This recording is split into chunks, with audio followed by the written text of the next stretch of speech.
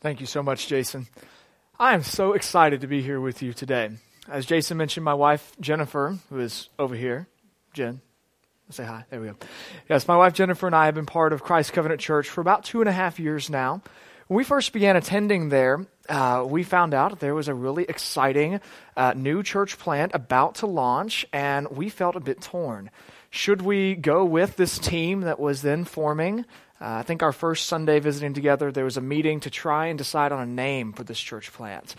And at that point, Daniel was kind of throwing around a lot of ideas, and we thought this would be a great place for us to go. Turns out God ended up planting us at Christ Covenant Church, but we have heard wonderful things about the things God is doing here in Rolesville.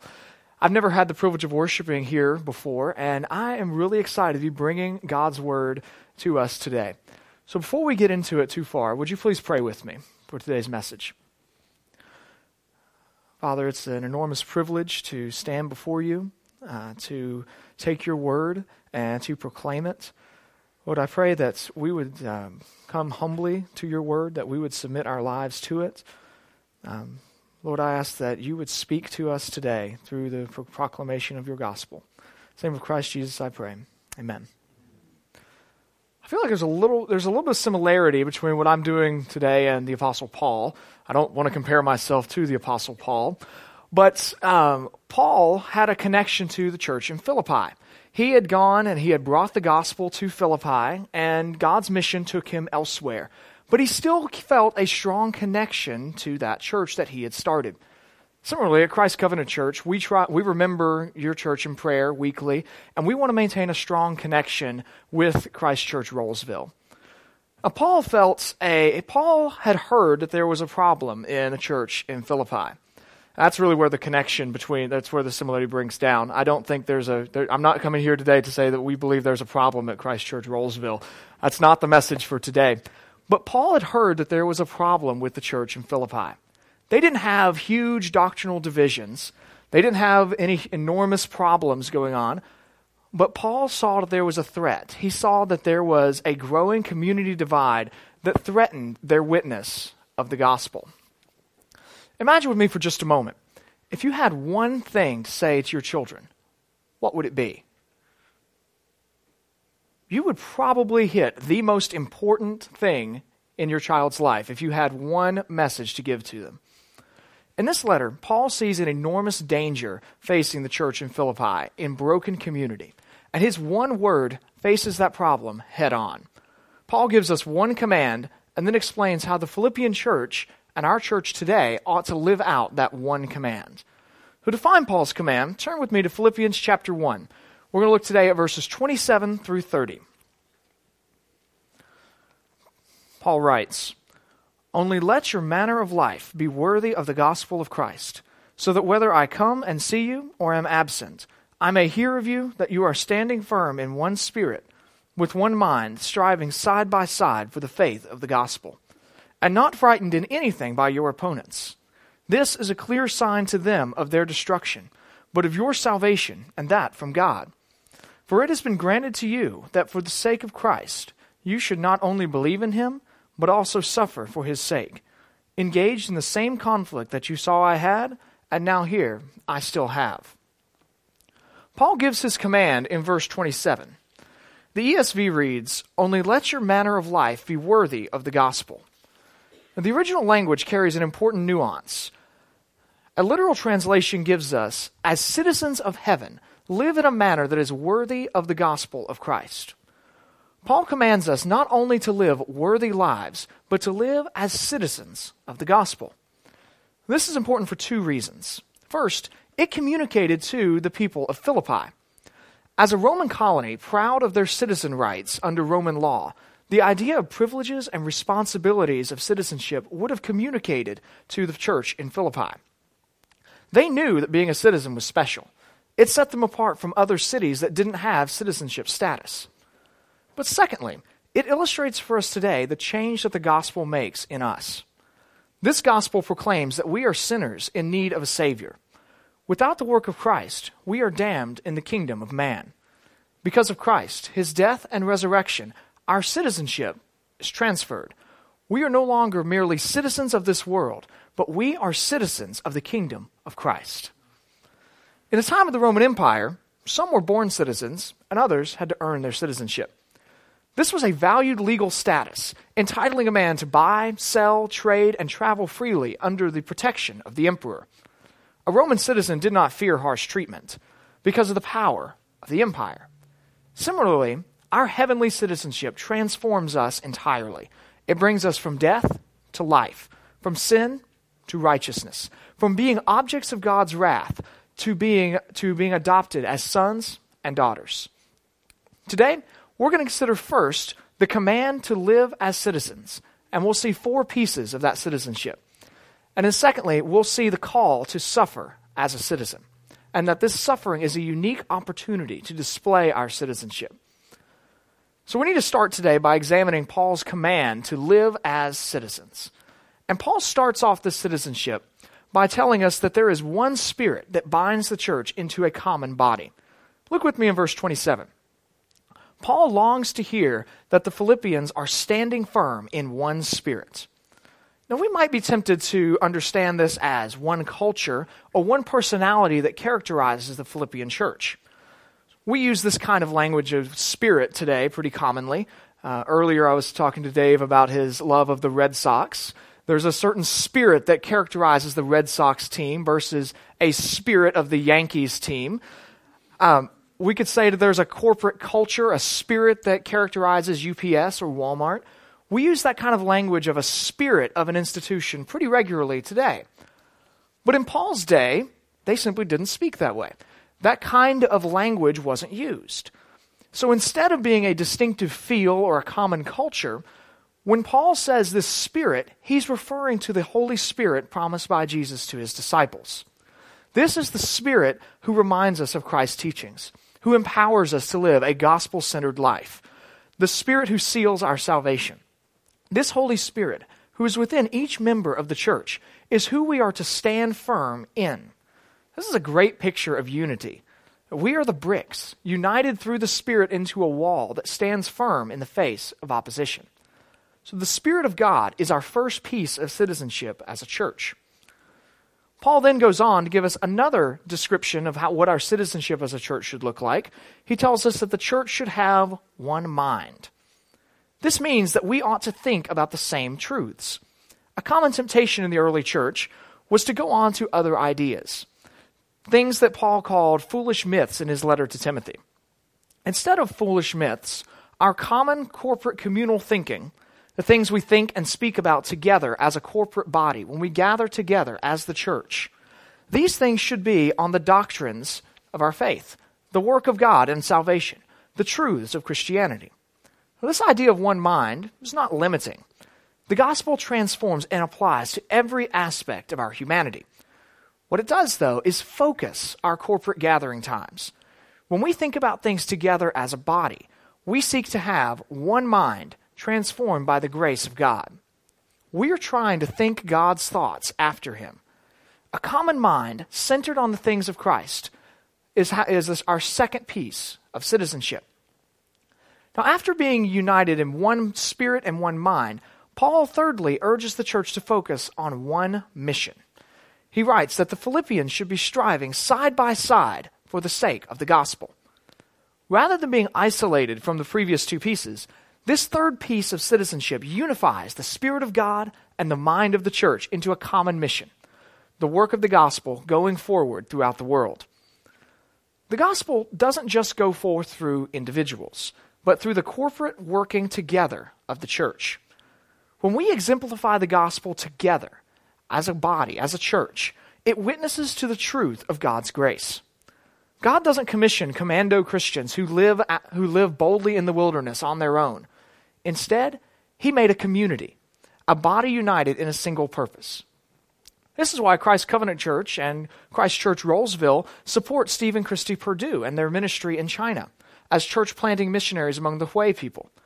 We sent them out from Christ Covenant Church, and we continue to support them as 2 bodies that are working together to strive together to advance the gospel.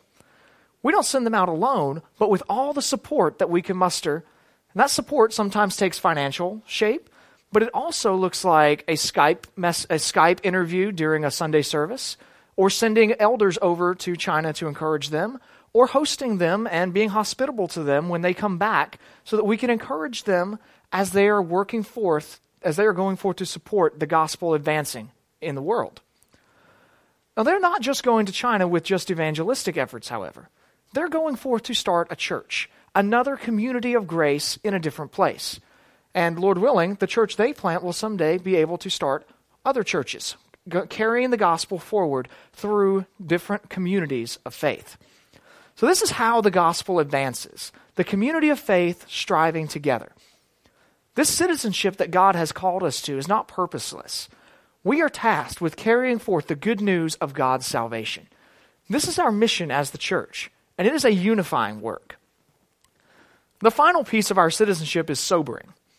Paul tells us, and not frightened by your opponents. Why is this sobering? Well, the Philippian church faced opposition. Paul doesn't specifically explain what the problem was that the Philippians faced. Given the nature of the town, however, commentators think it's likely that the church was facing pressure to worship Nero, the Roman emperor of the day. Philippi had at least 3 different temples to different Roman emperors, and several different cults worshiping Greek and Roman gods who would supposedly bless the city. Christians most likely faced pressure to engage in normal patriotic practices of the day. The church has always faced opposition because of the nature of our otherworldly citizenship. One author referred to earth as the upside-down kingdom because our fallen nature causes us to live completely oppositely from the way God intends. As citizens of heaven, God is constantly preparing us for our heavenly home. The more fully we realize and practice our heavenly citizenship in this world, the more we will face opposition because we are out of sync with everything that's around us. The pleasures, motivations, and dreams of this world fail to compare to the recognition that there is a coming day when God will judge mankind and will bring about a new heavens and a new earth. As we live out our citizenship, we face opposition from a lost world in need of a Savior. Facing this opposition, though, draws us to our final piece of citizenship, a fearless confidence in God. Because the sovereign God of the universe has redeemed us, we stand confident in our heavenly citizenship. Nothing should shake us, regardless of what persecution comes our way. Whether it's a militant terrorist group or an electoral referendum, we stand firm in our conviction that the gospel is our only hope of salvation. We are not frightened because God has saved us. Now, our response to opposition communicates 2 different messages to 2 very different audiences. The Philippians' faithful walking out of their citizenship, Paul tells us, is a clear sign to them of their destruction, but of your salvation, and that from God. This is a rather confusing part that Paul puts into our text today. So to explain it, I want to borrow from Paul's second letter to the Corinthians, where he explains that the gospel is a fragrance of death to those who are perishing. But to those who are being saved, the gospel is a fragrance from life to life. The strength of the Philippian church's faith while enduring opposition boldly proclaimed the gospel. To those who were being saved by God, this proclamation is a sign of life. To those who are not being saved, however, the persistent gospel witness is nothing but foolishness. Our endurance in the face of opposition proclaims the truth of the gospel and the power of this salvation. The Apostle Paul illustrated this truth in his first visit to Philippi. After having exorcised a demon from a slave girl, Paul and Silas were chained in prison. Luke records in Acts 16 that about midnight, Paul and Silas were praying and singing hymns to God, and the prisoners were listening to them. Here's a great picture of standing firm in one mind, one spirit, striving together for the sake of the gospel, and not being frightened by opposition. Here Paul and Silas have only done what they should do. They have proclaimed the gospel, and as a result, they're in prison. But instead of doing what we might assume would be natural and complaining about the fact that they're in jail, Paul and Silas sing praises to God all night long. And note that Luke is careful to point us to the fact that the prisoners around them saw their response. Their hymn singing was a testimony to these prisoners that something is different about Paul and Silas. Well, God didn't leave them in jail for long. He sent an earthquake which freed the prisoners. Paul and Silas, instead of doing what we might expect and seizing the opportunity to run free, trusted God and remained in prison. To see that the Philippian jailer arrived, the jailer saw that almost all of his prisoners were gone, and thinking the next morning he would face a terrible death, prepared to take his own life. As he's about to plunge the dagger into his stomach, Paul and Silas let them know they were still there, and were able to engage him in a gospel conversation, leading to the salvation of the Philippian jailer and his family. Paul and Silas' faithful witness, endurance of opposition, was a breath of life to life, resulting in the salvation of souls. On the flip side, however, faithful gospel witness can also be a message of condemnation. The attacks of ISIS on Christian churches in Iraq in recent months confirm Paul's claim that the gospel is a sign of destruction to some. Churches which have worshipped Christ in very difficult circumstances for centuries have now been wiped out by ISIS. They were no threat. They had no political power. What they had was a faithful claim that the gospel is the only hope of salvation. Simply by proclaiming their message and faithfully worshiping Christ each Sunday, they posed a threat which condemned their surrounding Muslim context. The gospel, however, continues to advance faster than ISIS can stamp it out. 3 weeks ago, I was at the 9 Marks conference at Southeastern Seminary, and Pastor Mark Dever of Capitol Hill Baptist Church asked one of his interns to share his story with us. We learned that he was the son of an Iranian pastor, and as a child growing up, their church actually had a building that they could meet in Iran. But in recent years, there's been a greater crackdown as militant Islam has gotten more stronger. And his father's church now meets underground in houses. And yet, as across the Middle East, he told us, as more and more Muslims have seen the Christian response, Christians who go to their deaths proclaiming that Christ is Lord, they've seen the truth of the Christian message. And there have been hundreds of new converts to Christianity because they've seen the faith of Christians to the point of martyrdom. As we live out transformed, heavenly-oriented lives empowered by the Holy Spirit, we bring both life and death to those around us. As they see our hope, as we share the bread of life with our friends and our neighbors, some will reject Christ. Others will embrace him. Our responsibility is to live out our citizenship well. Well, God has called us to be citizens of heaven here on earth and binds us together as a church community through 4 key pieces of citizenship. As the church, we must share one spirit. We must be of one mind. We must be engaged in one task, and we must stand unafraid in the face of opposition. Well, God gives us a command to live as citizens, but he also gives us a call to suffer as citizens. Paul wrote to a people facing suffering. Nero literally burned Christians alive, and Paul called the Philippian church to rightly understand their suffering. Seeing suffering as part of our citizenship, as inherent in the gospel, is vital for our joy. Suffering is a gift from God and allows us to demonstrate our citizenship before a watching world. When we suffer for the gospel, we prove in our response to pain and agony the truth of God's grace. In the remaining verses of our text, Paul explains the origin of our citizenship and the opportunity of suffering. So first, we need to consider that faith is the beginning of our citizenship. In verse 29, Paul tells us something amazing about our faith. He writes, "For it has been granted to you that you should not only believe in him, but suffer for his sake." Our faith is the beginning of our heavenly citizenship, and that faith comes from God. Our faith in Christ, his gospel, our confession and repentance, all of these are the gifts of God. This message of the cross is foolishness to those who are perishing, but to those who are being saved, it is life itself. This is the message of the gospel. You are separated from God, severed from life, joy, peace, fulfillment by your sin. You can do nothing to fix your sinful heart. In yourself, you hate God. God was not content to leave us in this state, but sent his Son to bear the penalty, the death price of our sin. Jesus Christ died in our place on a cross 2,000 years ago and resurrected from the dead 3 days later to prove his conquering of victory and death. When we confess our sins and trust only in him for salvation, God does a work in our hearts. He exchanges our dead, stone hearts for organs which beat with love for him. He writes his law on our hearts and counts us as adopted sons and daughters of God. The ability to believe this gospel, to live it out, comes only through Jesus Christ.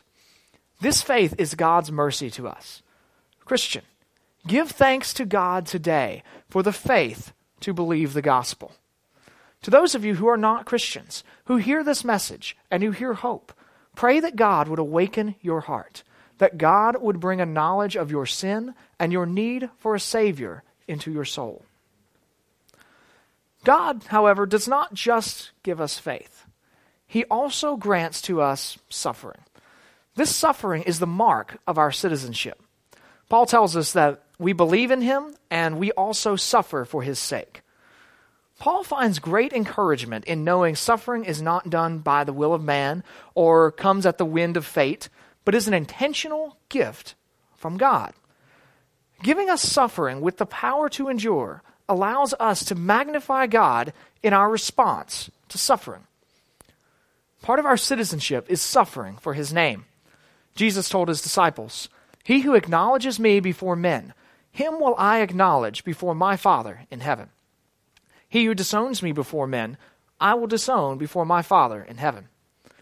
Suffering for the gospel is one of the ways we identify with Christ. As we suffer for him, our faith is stretched, our fruit is shown, and our witness is proclaimed. Suffering is a platform that allows us to shout the truth of God's grace to a world that's confounded by our joy in suffering. As Paul sat in prison, he could honestly say that he was content because of the gospel. He endured stonings, shipwrecks, riots, and rejoiced because each moment of suffering allowed Paul to show the sufficiency of Christ. Now, we must distinguish this kind of suffering. There is God-honoring suffering, and there is suffering which comes from our own foolishness and sin. The Apostle Peter wrote, "If you are insulted for the name of Christ, you are blessed, because the Spirit of glory and of God rests upon you. But let none of you suffer as a murderer, or a thief, or an evildoer, or as a meddler." Paul is not writing to us, commanding us to ignore the consequences for wrongdoing, but instead encouraging us to stand for the gospel. In many countries around the world, suffering for the gospel is normal. In Eastern Europe, under the Soviet Union, pastors were routinely imprisoned for years. Today, in the Middle East and Central Africa, pastors and churches live knowing a terrorist group could interrupt Sunday service at any moment. How will we respond when that suffering comes for us? Will we see that level of suffering as a gift, as a privilege, as an opportunity to prove with our bodies and our lives that God's grace, that this gospel is true, as a literal way to demonstrate our heavenly citizenship? Will we be like Stephen, that early deacon who was stoned to death, who just before his death, full of the Holy Spirit, gazed into heaven and saw the glory of God, and Jesus standing at the right hand of God? And Stephen said, "Behold, I see the heavens opened and the Son of Man standing at the right hand of God." And as they were stoning Stephen, he cried out, "Lord Jesus, receive my spirit." And falling to his knees, he cried out with a loud voice, "Lord, do not hold their sin against them." When we stand firm in the face of suffering, when we understand that suffering is a gift from God, suffering changes from being an oppressive thing to being an opportunity. Suffering is no unfortunate byproduct of the world, but it is the call of God upon us as citizens to demonstrate the truth of the gospel. How do you suffer? Do you see suffering as a curse or an opportunity to trust God? You will suffer in this life. See this suffering as a gift from God and grow in joy. God calls us as a church to unity, to walk out our citizenship in this gospel together. As a church, we must be of one spirit, one mind, and pursue the mission of God together. We must be fearless, for after all, if God is for us, who can stand against us? We are called to suffer for the kingdom of God, to praise God for his twin gifts of faith and suffering, which proves our faith. May those who come after us speak of us like the writer of Hebrews spoke of the heroes of faith. For time would fail me to tell of Gideon, Barak, Samson, Jephthah, of David and Samuel and the prophets, who through faith conquered kingdoms, enforced justice, obtained promises, stopped the mouths of lions, quenched the power of fire, escaped the edge of the sword, were made strong out of weakness, became mighty in war, put foreign armies to flight. Women received back their dead through resurrection. Some were tortured, refusing to accept release so that they might rise again to a better life. Others suffered mocking and flogging, and even chains and imprisonment. They were stoned. They were sawn in two. They were killed with the sword. They went about in skins of sheep and goats, destitute, afflicted, mistreated, of whom the world was not worthy, wandering about in deserts and mountains and in dens and caves of the earth. Brothers and sisters, let us live worthy of this great citizenship which Christ has given us. We have been bought with a price, called out by the grace and blood of Jesus. Let us be of one spirit, one mind, pursuing with all our hearts one mission, fearless in the power of our God. Let's pray. Father, you have called us to a mighty citizenship. You are creating a kingdom of saints from across the ages, across all peoples. Lord, we look forward to that day when we will stand with the saints throughout time around your throne, singing, "Holy, holy, holy is the Lamb." Lord, we thank you that you have brought us from our sin to your salvation. We ask for the grace that we might be able to live out this citizenship. Lord, that when we see opposition, simply for praising you, for living out your gospel, that we would see in that opposition the opportunity to love you through our suffering. We ask for this grace in the name of Christ our Lord. Amen.